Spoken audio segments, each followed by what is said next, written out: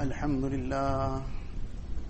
لله وكفى والصلاة والسلام على عباده الذين اصطفى أما بعد فأعوذ بالله من الشيطان الرجيم بسم الله الرحمن الرحيم ألف لام ميم ذلك الكتاب لا ريب فيه هدى للمتقين الذين يؤمنون بالغيب ويقيمون الصلاة ومما رزقناهم ينفقون وقال النبي صلى الله عليه وسلم الصلاة عماد الدين من أقامها فقد أقام الدين ومن هدمها فقد هدم الدين أو كما قال النبي صلى الله عليه وسلم.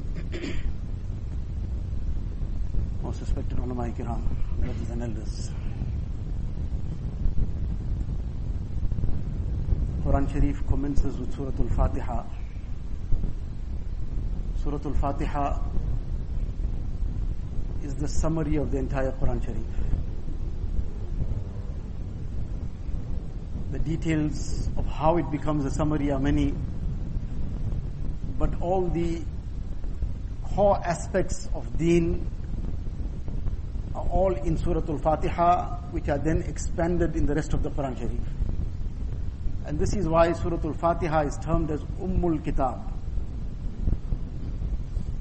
Likewise, in the Hadith of Rasulullah sallallahu alaihi wasallam, there is one hadith which is known as Hadith Jibreel.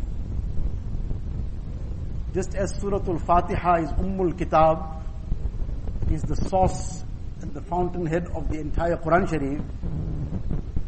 Likewise, this particular Hadith Sharif is known as Sunnah. Whatever has been taught to us in the rest of the Ahadith is all summarized in this one Hadith. So the importance of this one Hadith is clear from this alone, that it has been regarded as Sunnah. All the lessons that Rasulullah sallallahu alaihi wasallam has given us, there is no lesson that is minor, something that is small.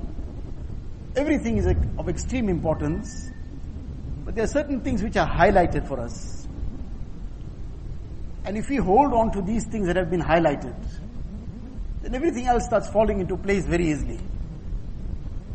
This is the discussion tonight of this Hadith Sharif, and the purpose is for us to take these lessons to heart. And as we said, that this is a summary of the whole deen. The very famous hadith, and in many books of ahadith, it's in Bukhari Sharif, Muslim Sharif, in all the books of ahadith you'll find generally this particular hadith Sharif. Imam Muslim rahmatullah alayhi has narrated it, and together with the hadith Sharif there's a little bit of an introduction to it, to the incident of this narration, which is very pertinent, which has many lessons in it for us.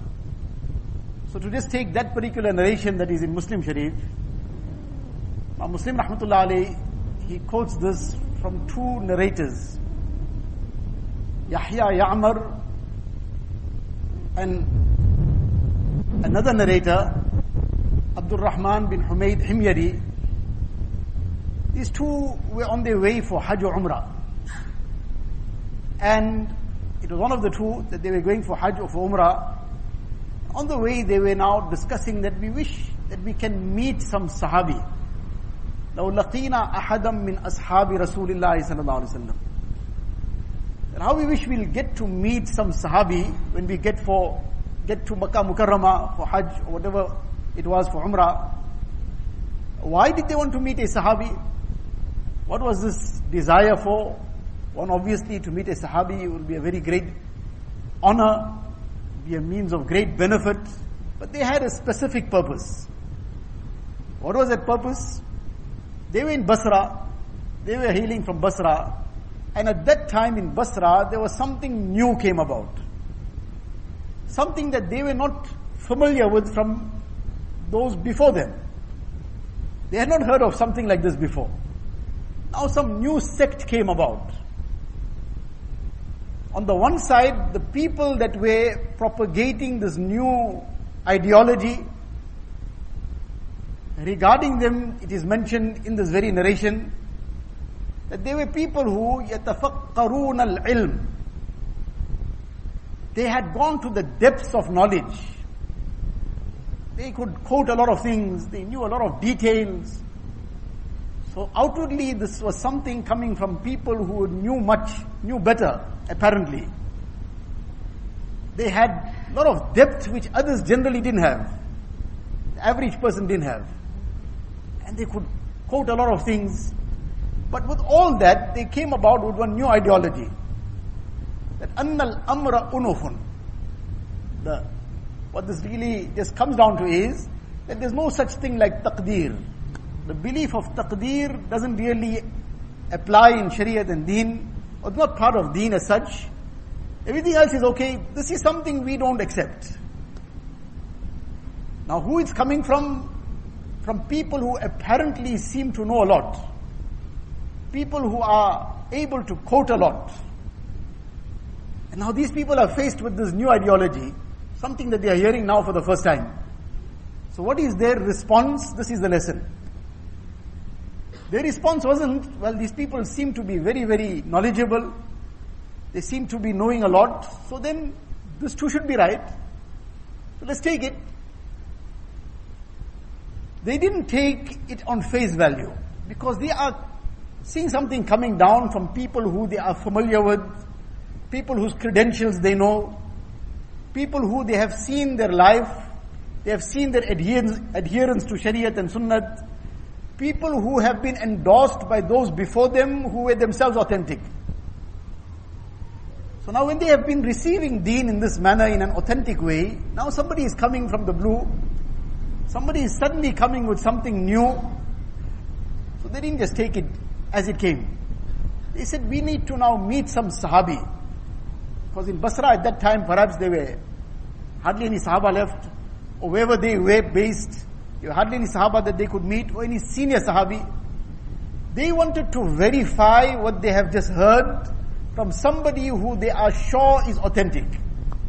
Not just taking things as it comes. Not just because from where it's coming is sounding very nice. It's like buying a car because a hooter sounds nice. Because of the sound of the hooter, he's ready to buy the car. They first wanted to verify it. So in any case, they came to Makkah Mukarramah. Now as they are in Makkah Mukarramah, it happened this was their desire that they wish they meet some Sahabi. And they say that what a good fortune of ours it was, that فَوُفِّقَ لَنَا Abdullah ibn Umar, as we entering the Haram Sharif, as we are about to enter the masjid, suddenly we find who is walking along. It says Abdullah ibn Umar radiallahu ta'ala, great Sahabi of Rasulullah sallallahu alaihi wasallam. Person of great rank in ilm among the Sahaba as well. So he said, this is our chance. In any case, there are many, many details which are not going to everything. But now they put forward this situation to him. Look back from where we come. There are these people who seem to know a lot, and they go into the depths of knowledge, and they have very in-depth discussions, and many, many things that they seem to be telling us. But there's one thing which we are not sure about. We have come to inquire from you. They say there's no such thing like taqdeer. This predestination is something that does not apply in Deen. So what is Abdullah ibn Umar radiallahu anhu's response? He says, when you get back, فَأَخْبِرْهُمْ أَنِّي بَرِيءٌ مِّنْهُمْ وَأَنَّهُمْ بُرَآءُ مِنِّي. When you get back, then tell them, I have disassociated myself from them. They have got nothing to do with me. As long as they are on this belief that there is no such thing like taqdeer, then I got nothing to do with them and they got nothing to do with me. I disassociate myself from them entirely. One is that if somebody has deviated, somebody has gone off the track in something, then to make an effort to try and bring him back to understand. If somebody who has that depth of knowledge is doing it, well and good. Very good. Otherwise, a person with half knowledge will try to debate with somebody. He's got half knowledge. He's got quarter knowledge. Now how he's going to debate with somebody? That person has mastered something in his lopsided way, but in one particular aspect. Now he'll convince a person with that futile arguments, with those baseless arguments, which in reality don't have any basis. But it's just a play of words. It's just how things are twisted and put forward. A person who doesn't know better gets caught up in it. So this is something that if a person doesn't have proper knowledge, he must stick to what he knows and stick to those who he has that confidence in and stay away from all these sideline debates. Unfortunately, when it comes to deen, everybody has an opinion.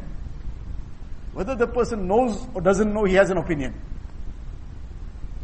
So in any case, this is one aspect we learn from this. The other is that there cannot be that kind of compromise situation that fine, okay, taqdeer is something that he's got a different view about, I got a different view, but fine, everything else will carry on normal. But it can't carry on normal. Then a person needs to be clear about where he stands. He needs to keep his distance from those who are deviated. Otherwise, the fear is that he will get affected by the deviated beliefs. He needs to keep his distance. Abdullah bin Umar radiallahu anhu then gives them the reason why he's saying this. And in giving the substantiation of it is when he quotes this hadith of Jibreel salatu wasalam. This hadith which was quoted, this hadith which he heard from none other than Sayyidina Umar ibn Khattab radiallahu ta'ala anhu. So now he says that, as Umar radiallahu anhu explained to us, and he said that once while we were with Rasulullah sallallahu alaihi wasallam, that suddenly istala'a alayna rajul. Suddenly one person came. Tala'a alayna. Like how the word tala is used for the sun. Tala'ati shams. The same word is using for this person's coming. So he came in such a way, it was like somebody, not an ordinary person just came in. It's like the sun rose. And he caught everybody's attention. Because this person on the one side, shadidu bayad thiyab, shadidu sawad sha'r, la yura alayhi atharu safar. On the one side, his clothes are immaculately clean and white, not a speck on it. His hair is completely black and everything in place. At the same time, there is no sign of him having journeyed and come here. So all this is a sign that he hasn't journeyed, he's from here. Because if a person journeyed in that time and came, you'll see the signs of journey on him. He would come on horseback, he would come on camelback, and he would come through dusty streets and dusty roads.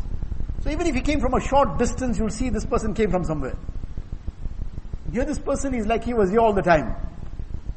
And on the other side, la ya'rifuhu minna ahad. Nobody knows who's he. Now, this is a kind of contradiction now. It's a confusion. You're all confused. That we don't know him means he came from somewhere else. He's just come now. So why is there no sign of any journey on him? Now this confusion, everybody is wondering, who is this person? Jibreel salatu wasalam deliberately came in this way.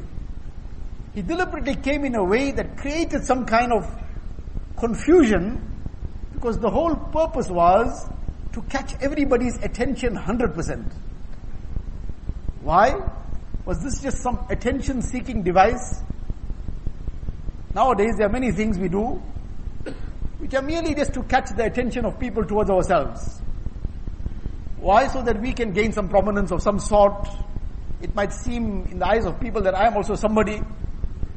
So, depending on what brand label I might have, or various other things to catch people's attention towards ourselves. Whereas this doesn't make a person anything. If we are something in the sight of Allah Ta'ala, that is worth the while. When a person leaves this dunya, what is going to come with him? And people also might just say things in front of us for the sake of making us happy. Behind us, they'll say, look at this person showing off. So that doesn't add to a person's worth in any way. What adds to his worth is what is within him. That is what makes him something. Jibreel salatu wasalam didn't want to catch anybody's attention for the sake of some prominence, for the sake of making himself somebody. He was beyond all this. He wanted to catch their attention 100%, because there was going to be a very important conversation now. everybody must listen carefully. Everybody must hang on to every word that is going to be said. In any case, he comes in this way, and he comes right in front, and he finally sits down right next to Rasulullah sallallahu alaihi wasallam. فَأَسْنَدَ رُكْبَتَيْهِ إِلَىٰ رُكْبَتَيْهِ. His knees are already touching the knees of Rasulullah sallallahu alaihi wasallam. And he sits in the position of tashahhud, and he's got his hands on his thigh in a very respectable manner. And now he's come as a student seeking knowledge. Now he comes and he asks Nabi sallallahu alaihi wasallam some questions. So now to come to the questions that he asked, but just as a background, before coming to the questions, just as a background to why did he come at this time. One is that this was the last part of the life of Rasulullah sallallahu alaihi wasallam in dunya. It was barely months before Nabi sallallahu alaihi wasallam left this dunya. So this was to come and teach the whole ummah via Rasulullah sallallahu alaihi wasallam the entire deen in a summarized form. So the summary of it, all the highlights, this was one reason. Nabi sallallahu alaihi wasallam, the Sahaba would previously often ask him questions. Sometimes some people would ask some questions which were not even necessary. The Quran Sharif, the ayat of the Quran Sharif came. Ya ayyuhalladhina amanu la tas'alu an ashya'a in tubda lakum tasu'ukum. Don't ask unnecessary things. Many people have a habit to just ask something. Why? For the sake of asking.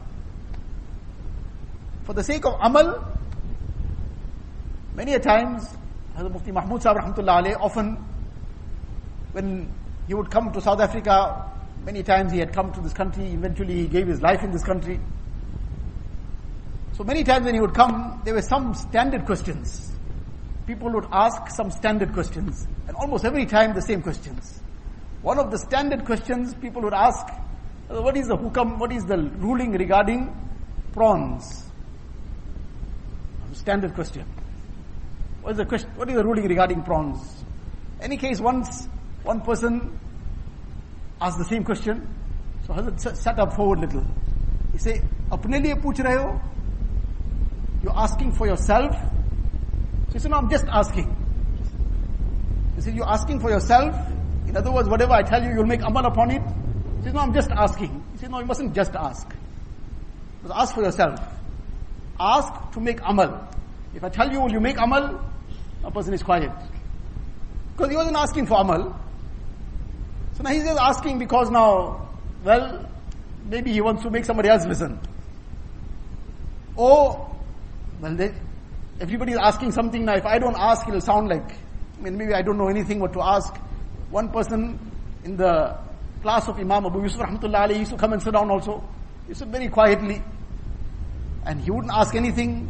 People would just come and sit and join the classes. One person used to just come and sit down also. So one day Imam Abu Yusuf rahmatullah asked him that, you don't say anything, you don't ask anything. If there's something you need to ask, you must find out. So now he started scratching his head. He said, well, I have to ask something now. So now the discussion was carrying on about fasting. And then this came obviously as part of the discussion. The fast commences at the time of when true dawn, Sehri time finishes, then the time commences. And then when the sun sets, then the fast is over. Now this person was now itching to ask something now. Thinking now, he must ask something now. When this came up, that when the sun sets, the fast is over, so he asked, but what happens if the sun doesn't set? Imam Yusuf rahmatullah said to him, look, for you it's better you don't ask. Don't worry, you keep quiet, it's fine. It's not necessary for you to ask anything. Like one person, one girl got married and she came into her new home now and she's keeping very quiet. So the mother-in-law finally said, but why you are so quiet, not saying anything? She said, no, my mother told me you mustn't talk anything. She said, no, don't worry, you must talk. Don't worry about all that. So now she said, well, okay, one thing I want to ask is, if supposing my husband passes away, you'll get me married again. So now the mother-in-law thought, she said, look, your mother gave you very good advice. You'd rather stick to that. What a kind of question to ask now. No, your mother knew why she gave you that advice. You'd rather just make amal on that. So the point is that questions are necessary sometimes. As-su'alu nisful ilm. A good question is half of knowledge. Because the good question opens out the doors of knowledge. The person who's answering now might say things which people would really be benefiting from, provided that's a correct question. It's a question that is of need. It's a question that is related to something which affects us in our practical life, in our day-to-day life, in terms of our beliefs and aqaid. But things which are just futile, things which just don't ever happen, far off things that might never happen in our whole lifetime, and a person now is bringing about these very, very strange questions. This is all just for passing time. This is something to totally avoid. Any case, because this ayat of the Quran Sharif had been revealed, the Sahaba had become very cautious. And they would be very, very careful before asking anything. Allah Tabaraka wa Ta'ala sent Jibreel Salatu Wasalam in human form. He came as in human form. Nobody recognized that this was him, to the extent that at that occasion, until he had not left the masjid and gone, till then even Nabi Sallallahu Alaihi Wasallam did not realize it was Jibreel Salatu Wasalam. And after he had left and gone, Nabi Sallallahu Alaihi Wasallam himself said that I recognized him on every occasion he came, even if he came in human form. And he would come in human form, in the form of Hazrat Dihya Kalbi radiallahu ta'ala. But Nabi Sallallahu Alaihi Wasallam would recognize him, that the Jibreel Salatu Wasalam has come. He says, this time I didn't recognize him until he left. So any case, Allah Ta'ala sent Jibreel Salatu Wasalam to come and ask. So now he will ask, others will listen, they will benefit. Now that he came, he started asking the questions. The first question he asked, Akhbirni anil Islam. Tell me a bit about Islam. What is Islam all about? The second question he asked was about Iman. What is the distinction between the two? Often both these words are used as synonyms. Islam is referred to what Iman is referred to. But technically they are distinct words.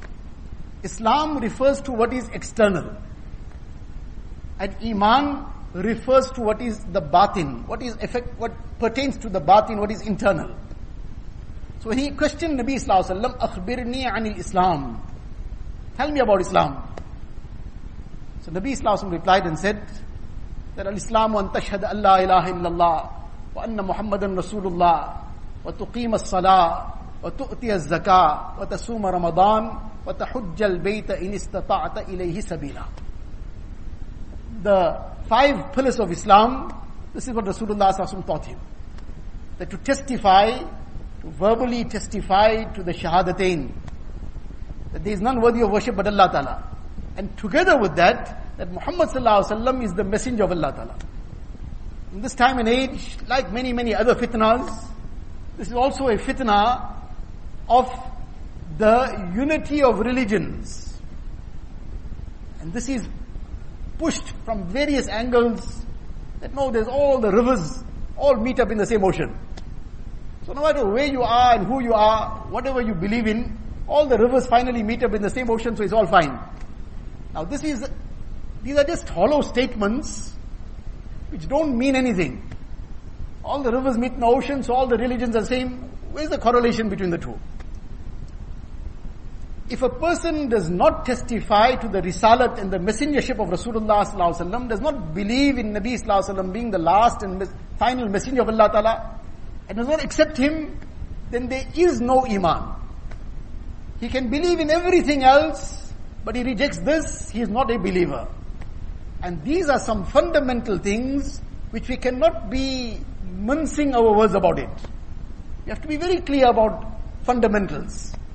We don't have to be abrupt or rude about it, but we have to be very clear about it. That there are certain things there's no compromise on. Risalat of Nabi Sallallahu Alaihi Wasallam, it's a fundamental belief without which there's no iman. So in any case, this is a subject on its own. This is something that we need to bear in mind very clearly, that iman will not be valid without believing in Nabi Sallallahu Alaihi Wasallam as the last and final messenger of Allah Ta'ala. Then the second thing Nabi Sallallahu Alaihi Wasallam said, وَتُقِيمَ الصَّلَاةِ, that you establish salah.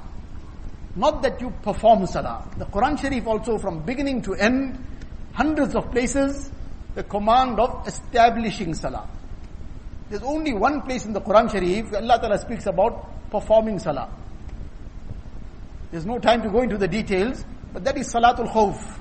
Where a person is in the midst of the battlefield, And in our times, where there's gunfire from every side and probably missiles also flying through, and he has to still perform his salah. And in that time, everybody was so desirous of performing salah behind Nabi Sallallahu Alaihi Wasallam. So there was a specific format of how the salah should be performed. But in any case, in that time, or regarding that particular command, Allah Ta'ala says, فَلْيُصَلِّ مَعَكَ. The command of performing salah. But when that khawf is over, فَإِذَا تْمَأْنَنْتُمْ فَأَقِيمُوا الصَّلَاةِ. When that situation of fear is over, now no more just perform salah. فَأَقِيمُوا الصَّلَاةِ. Now you come back to iqamati salah. What is iqamati salah all about? Right at the beginning of the Quran Sharif, Allah Ta'ala speaks about the believers, the muttaqeen, الَّذِينَ يُؤْمِنُونَ بِالْغَيْبِ وَيُقِيمُونَ الصَّلَاةِ. Right at the beginning of the Quran Sharif, Surah Baqarah, opening verse of Surah Baqarah. The believers, يُقِيمُونَ الصَّلَاةِ. The muttaqeen, they establish salah in their lives. Establishing salah is 5 times salah. 4 times salah, such a person is termed in the Sharia as fasiq, as a sinner. Establishing salah is 5 times a day. And for males, baligh males, it's wajib to perform the salah with jama'ah. And if the masjid is not very far away, then a very great mufti, very, very great mufti of the like who none of us have seen. And that mufti is none other than Hazrat Abdullah bin Mas'ud radiallahu ta'ala. The mufti who Nabi Sallallahu Alaihi Wasallam gave the sanad and the certificate to. Raditu li ummati ma radiya laha ibnu ummi abdin. I am pleased for my ummah with that which Ibn Ummi Abd, Abdullah bin Mas'ud, is pleased with. What he gives them direction, I'm happy about it. In other words, this was the confidence that he'll only say that which is in accordance with the Quran and Sunnah. That is the testimonial I'm giving him. That mufti, who Nabi Sallallahu Alaihi Wasallam gave this sanad to, this certificate to, what is his fatwa? That لو صليتم في بيوتكم وتركتم مساجدكم تركتم سنة نبيكم. That if you start performing your salah in your homes without a valid Shari'i reason, you start performing your salah in your homes and you leave out the masjid, then you are leaving out the way of Rasulullah Sallallahu Alaihi Wasallam. وَلَوْ تَرَكْتُمْ سُنَّةَ نَبِيِّكُمْ لَضَلَلْتُمْ. And you leave out the way of your Nabi Sallallahu Alaihi Wasallam, you'll go astray. There is so much of hifazat of deen in the salah with jama'ah. But these are all things which are not obvious. It's not something that can be really shown to a person how it works. But this is the way Allah Ta'ala has made it, that in those a'mal which are done in a collective manner, and a person keeps to that, and then there's many other a'mal as well, there's so much of hifazat and protection for the rest of deen. It's one amal, but it becomes a means of protection for so many things in life. And a person slips on one, and he opens a door to so many other evils. He leaves out salah with jama'ah, and it opens a door to many, many other things. So, وَتُقِيمَ الصَّلَاةِ, performing salah with jama'ah, performing it with khushu and khudu, performing it with adab and etiquettes, not in a manner that is just now, I need to get done with this, and over and out. No, in a manner that it is done correctly, properly. وَتُقِيمَ الصَّلَاةِ وَتُؤْتِيَ الزَّكَاةِ, you discharge your zakat. Discharging zakat, one is to calculate it correctly, not to be just haphazard in that.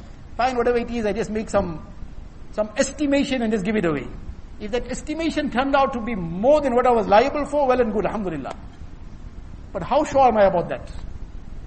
If that estimation turned out that I short paid that zakat, this is a major sin, this is one of the fundamentals of deen, one of the 5 pillars of Islam. So this is something to be very careful about. So one is the correct calculation.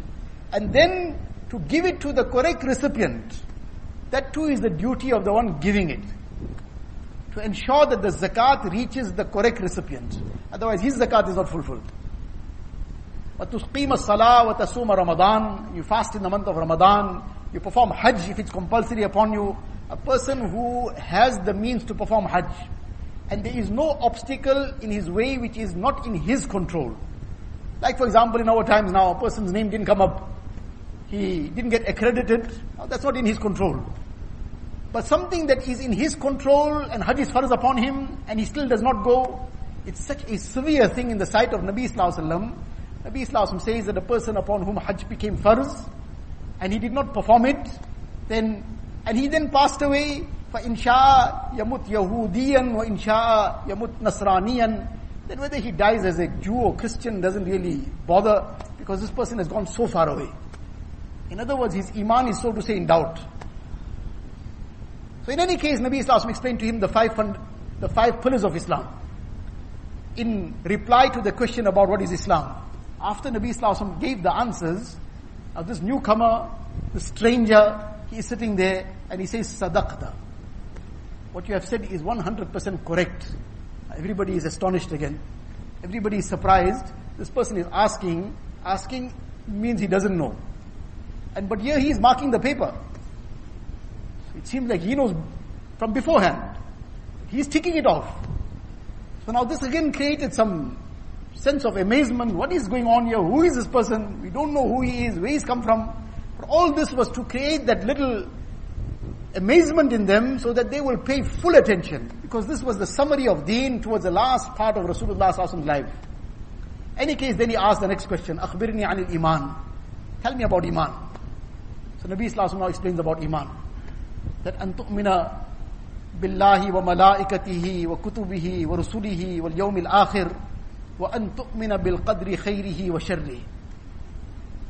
And this is what we learn from our maktab days as Iman Mufassal. You believe in Allah Ta'ala, you believe in His angels, believe in His books. In all the books of Allah Ta'ala, we have Iman. In the Tawrat, in the Zabur, in the Injil. We have Iman that this is the book of Allah Ta'ala, meaning that very Tawrat which was revealed by Allah Ta'ala. That very Injil which was revealed by Allah Ta'ala. As far as the distorted version, that is not what is being spoken about. That which was revealed, we have Iman that is the book of Allah Ta'ala. But to follow will be only the Quran now. So Iman on the books of Allah Ta'ala, wa kutubihi, wa rusulihi, Iman on all the messengers of Allah Ta'ala, that they were the messengers, the chosen servants of Allah Ta'ala. And then, wal yawmil akhir, Iman on the last day, the day of judgment, the day of Qiyamah, that this too is a day coming, and a person is going to give an account of his deeds. And then, وَأَن تُؤْمِنَ بِالْقَدْرِ خَيْرِهِ وَشَرِّهِ. Now this was actually in reply to this question that the people asked. These two people who came from Basra, and they asked Abdullah bin Umar radiallahu ta'ala anhu, that there are these new people that have come about with this new ideology. So now he's explaining to them that look, there's no compromise on this. And in reply to that, to substantiate that, he quoted this whole hadith. But this was the part that he was now mainly wishing to explain to them. وَأَن تُؤْمِنَ بِالْقَدْرِ خَيْرِهِ وَشَرِّهِ. That you bring iman in taqdeer. Whether something is good for you, whether something is bad in terms of your understanding. Whether something you term as favorable for you, whether you term it as unfavorable for you. As far as our perspective is concerned, it will be good or bad. So no matter what it might be, but to have iman that all this is by the will and decree of Allah Ta'ala.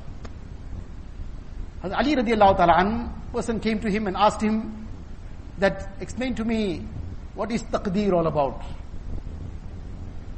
Ali radiallahu anhu said to him that tariqun muzlimun fala taslukhu. This is a very dark road. Don't try to walk on it. If somebody has that light, then he can walk on the road. The light of very deep knowledge. So Shah Waliullah Sahib rahmatullah alayhi, very, very great scholar of his time. And somebody who was a unique personality. He says, Alhamdulillah, this aspect of taqdeer to me is as clear as daylight. If somebody has that light, well and good. Otherwise, it's a very dark road. So Ali Rana said to him, don't walk on this road. So again he asked the question. So he said to him, Bahrun amiq, fala talijhu. It's a very deep ocean. So if you're a swimmer, well and good. You can swim in the depth of it, otherwise you'll drown. So it doesn't mean that this is not traversable. But it's not everybody's job. So don't dive into this ocean, you'll drown. Because you're not able to swim it. Again he asked the question. So now when this person carried on asking, he's not taking an understanding. So then Ali radiallahu anhu said to him that sirrun min asrarillahi qad khafiya alayk fala tufattishhu. That this is a secret of Allah Ta'ala. Allah Ta'ala has kept hidden from you. You don't try to delve into it. You're not going to be able to get to the depth of the secret of Allah Ta'ala. You accept it as it is. And you believe in it as it is. And therefore, this is something Nabi Sallallahu Alaihi Wasallam very strongly discouraged and refrained from, or prevented from, to get into discussions about taqdeer. Because a person doesn't have that depth of understanding. Now 2 children who don't even yet know how to add 1 plus 1, 2 plus 2, and now they're trying to make sense of some trigonometry problem. First get them to try and first pronounce the word trigonometry, then they can start getting into the problem. But now they're insisting that we can't make sense of this, so it doesn't make sense. First you must start learning how to count, and learning how to add and subtract, and then you'll come up the levels. Someday if you get to this stage, you'll probably understand this too. But to those who know it, it makes sense to them.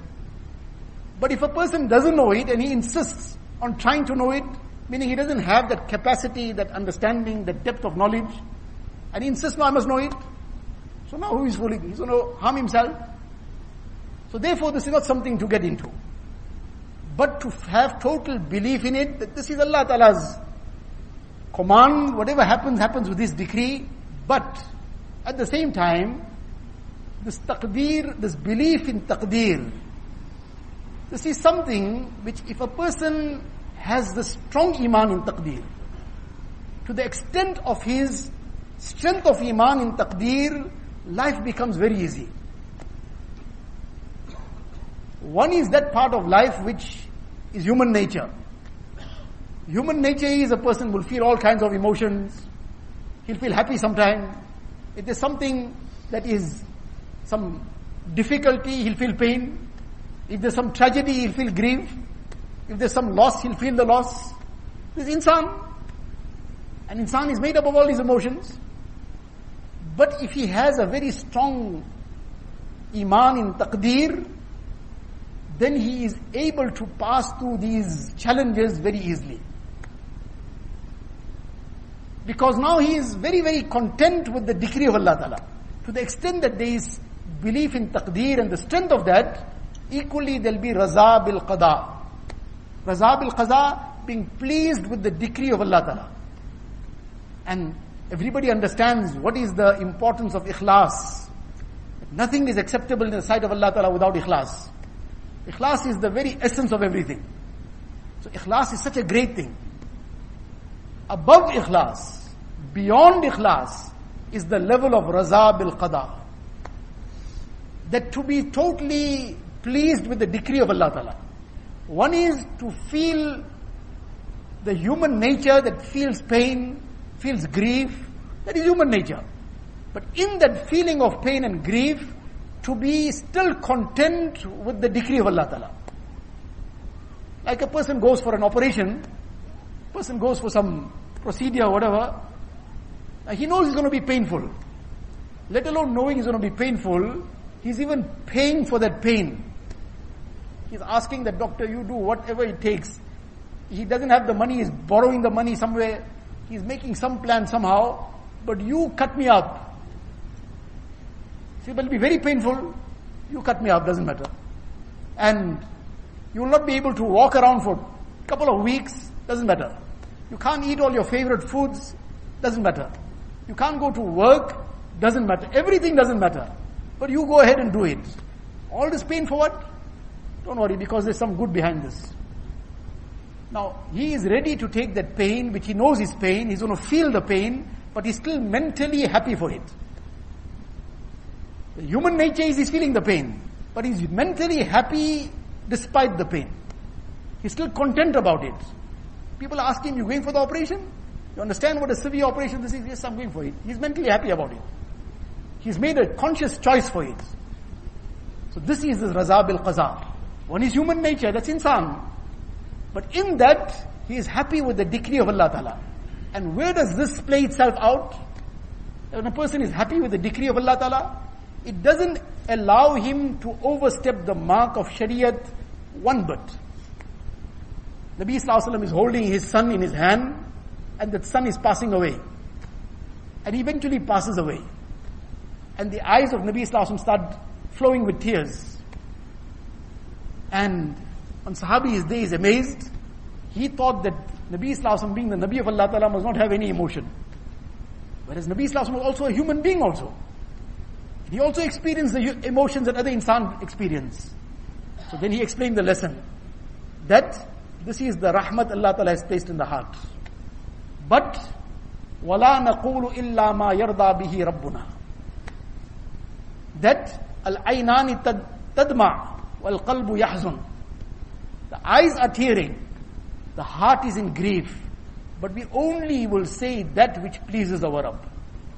We won't make one statement that goes against the pleasure of Allah Ta'ala, or do anything that is against what Allah Ta'ala is happy with. Now this will be the indication of Raza bil Qada. Raza bil Qada doesn't mean that a person doesn't feel emotion. Insan is insan, he'll feel emotion. But he doesn't cross the line of Shariat in any way. And he doesn't become overwhelmed with that situation. He's still composed, despite his grief, despite his hurt, despite his pain, but he's composed. He's not trying to find now how to do things which will now take him out of whatever it is. He's doing whatever it is only within the limits of Shariat and Deen. Now this is that aspect of taqdeer. That to the extent that the person has this, and he'll get saved from so many other spiritual maladies. A person is strong in his faith in taqdeer. It is impossible now for his heart to harbor malice and jealousy. Because he's looking at the decree of Allah Ta'ala. So now how are you going to be jealous on somebody else? Allah Ta'ala gave him. What Allah Ta'ala gave him is mine. What Allah Ta'ala gave him is his. I should be happy for him. To the extent that the person has this belief in taqdeer, he will have well-wishing for everybody else. He'll be a well-wisher of everyone. He will not wish harm for anyone. And when this belief is weak, so now anything somebody else, he's getting affected with it. Why that person got this, it becomes a problem for him. Why that person has been blessed with that, that becomes a problem for him. To the extent that the person has this belief in taqdeer, his heart stays clean. Whatever happened, Allah Ta'ala knows best. Allah Ta'ala's decree. And leaves it to Allah Ta'ala. Moves on with life. Human nature, he will feel whatever he feels. But his heart still stays clean. These are just few things. There are so many things that provided that this belief in taqdeer is correct and it is strengthened, the secret of it, we can't delve into that. That is beyond us. But to still believe in it firmly, this is something which is very, very important and essential. And to the extent that there is this belief in taqdeer, life becomes very easy to carry on with. So, Nabi Sallallahu Alaihi Wasallam explained this, that this is all iman. وَأَن تُؤْمِنَ بِالْقَدْرِ خَيْرِهِ وَشَرِّهِ. Then the third question he asked Nabi Sallallahu Alaihi Wasallam, فَأَخْبِرْنِي عَنِ الْإِحْسَانِ. That explain to me, what is ihsan? Ihsan, we use this word often in our vocabulary as well, that he made ihsan on somebody. That is a different ihsan. He did some favor to someone. Here this is the Arabic word ihsan, which means to do something thoroughly. To do something very well.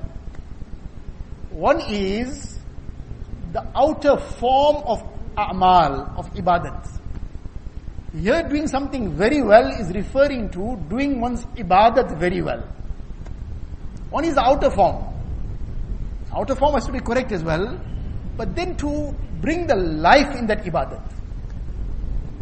To bring that life in that ibadat, this is ihsan. And that life in ibadat will come when a person has learned how to bring it in. Just as he learns about Islam, what is Islam, then he goes to maktab and he learns all about salah and he learns about zakat and hajj and fasting. So he learns it. There's a lot of exams and tests and drilling and whatever else goes. He learns about it. And then it comes to the details of iman, he learns about it. So ihsan is also something to be learned. It's something to be acquired. It doesn't come at the press of a button. And if to learn about the outer form of a'mal, if that is essential, if that is something we go to maktab for years, what about learning what is the very soul and the ruh of ibadat? One is a form of a lion. The form of a lion is a form of a lion. It might be very, very realistic in how it looks, but as soon as it's known that this is just an empty, hollow lion, they've just stuffed it. It's just the skin and the external. Inside there's nothing. It's dead. And even the child goes and he pushes it over. There's no fear. It means nothing. What is this? Child goes and puts his hand inside the mouth. You see where I put my hand. But if that lion is, even if it's half dead, you can only see the tail twitching, let nothing else. But how close will somebody go? That the tail is still twitching. You don't know what can happen in the last moment. Might just suddenly wake up. So when there's still some soul, then it's worth something. Now when the soul is the main thing, now for the outer form of salah, for the outer form of ibadat, is so much of effort necessary, so much of hard work to be done, which is necessary. How much of effort is required for the ruh of it? Unfortunately, and very tragically, most of the time we don't even think that there is something like this to learn, let alone take the effort to learn about it. That there is something to make an effort to acquire this ruh. Even the concept is not in the mind. And this is what this purpose of this discussion is. That this is something which in this very summary of the whole deen, in this very dramatic manner, Jibreel Salatu Wasalam comes, so that everybody will hang on to every word. And now he's asking very pertinent questions. And the third question now, this is growing, it's going up in steps. Islam, the outer form. Then the external aspects. Then we went to the batin, iman. And now we're going to the very soul of everything. Ihsan. Ihsan in every amal. Ihsan in one's salah. Ihsan in one's dua. Ihsan in one's tilawat and zikr. Ihsan in one's muamalat. That he's trading with that spirit of deen. He's not trading with the spirit of making money. Both are worlds apart. Might be apparently the same. But one is trading with the spirit of making money. That becomes object in itself. And there's no end to that. And the other is trading with the spirit of deen. That's another whole discussion on itself. There's no time for it. Ihsan in his muasharat, how he deals with people around him. His family, his parents, his spouse, his children, brothers and sisters, extended family. How he deals with them. The spirit of deen in that. One is just convenience. My convenience is linked with somebody, so I will be also good with him. Apparently my convenience is no more linked with him. He can go his way, I'll go my way. Not convenience. I have to show my face somewhere. If I don't show my face, then it'll look bad.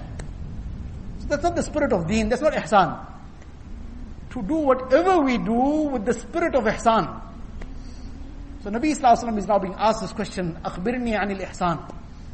So Nabi Sallallahu Alaihi Wasallam replies and says, أن تعبد الله كأنك تراه فإن لم تكن تراه فإنه يراك. That you worship Allah Tabaraka wa Ta'ala in a manner as if, in reality you can't, but in a manner as if you are seeing Allah Ta'ala. Now, when this is put forward in front of somebody, immediately he will be bewildered. He will be at a loss. How am I ever expected to do this? Because a person, he does something, if he has to associate something, he will associate it to something that he is familiar with. Person says, imagine an apple.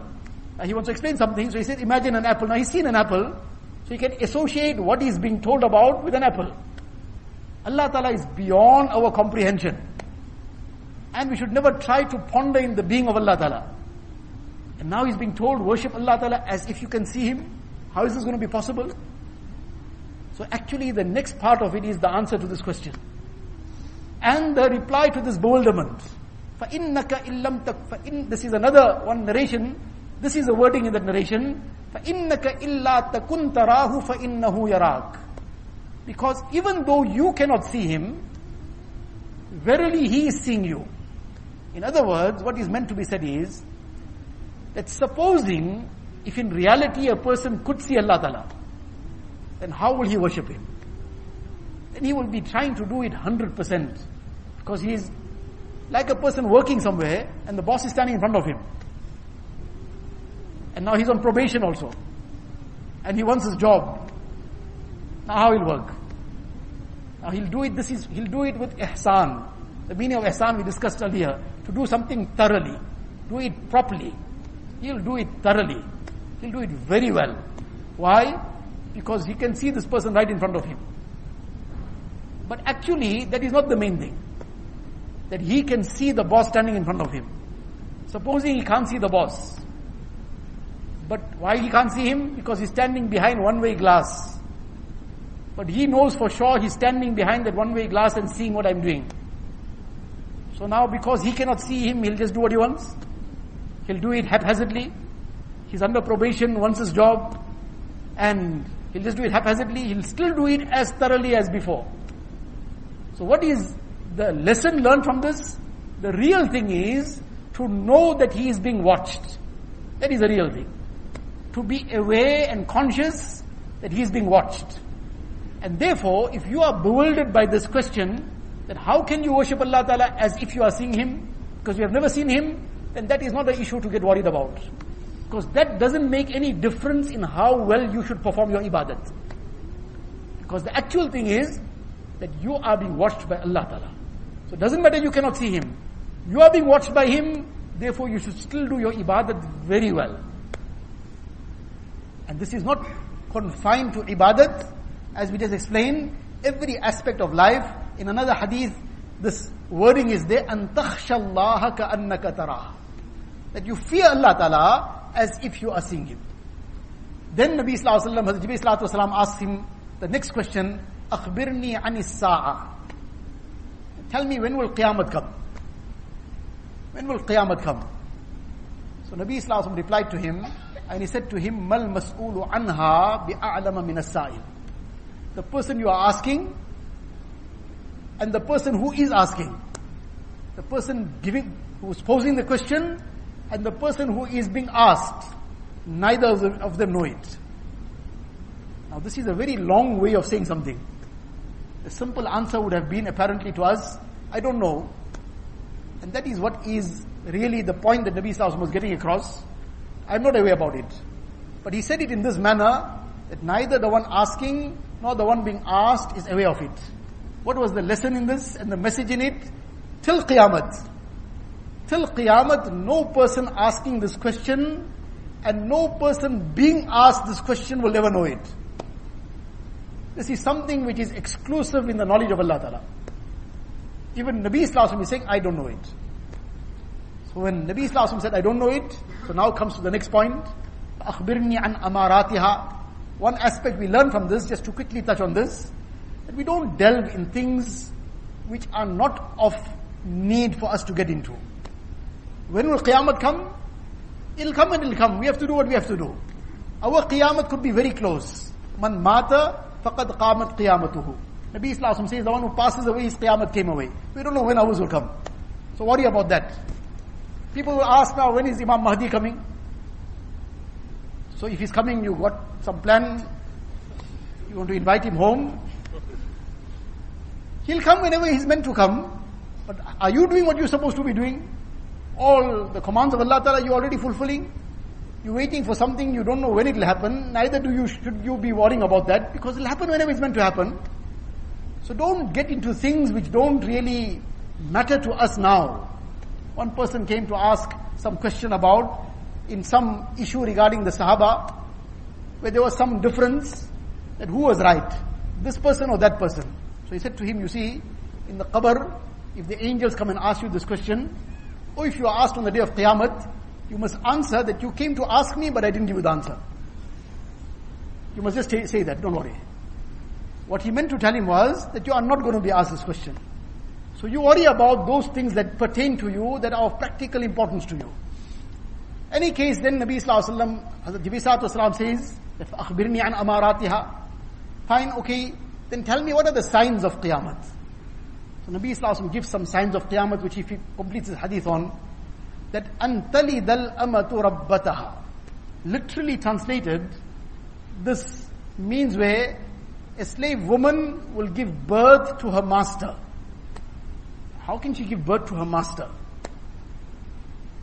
The child that is born from a slave woman will be the child of either a free person or a slave. If it's a slave's child, then he's a slave. He can't become somebody's master. Because slave is a slave. He won't become anybody's master. If it's a free person's child, that child is also free. So now he will become free. He won't be able to own his own mother. How can she give birth to her own master? What is explained, the Mufassirin explain, Muhaddithin explain, what is referred to here is inqilab umur. That there will be a complete revolution in the way things happen in dunya. Roles will be reversed. Roles will be reversed. The master will have to start behaving like the slave. And the slave will start carrying on like the master. This might be a little bit far from our minds to understand, to bring it a little bit closer to ourselves. The father will have to carry on like the son. The son will dictate like he's the father. And the father will just carry on. Because if he says something, he'll be in problem. So now he's got no choice. He has to carry on. And then maybe to bring it even closer to us, the husband will have to carry on like the wife. And the wife will call the shots. And the husband will be afraid if he tries to call the shots, he might get shot. Just to carry on. Whatever it is, ji huzur.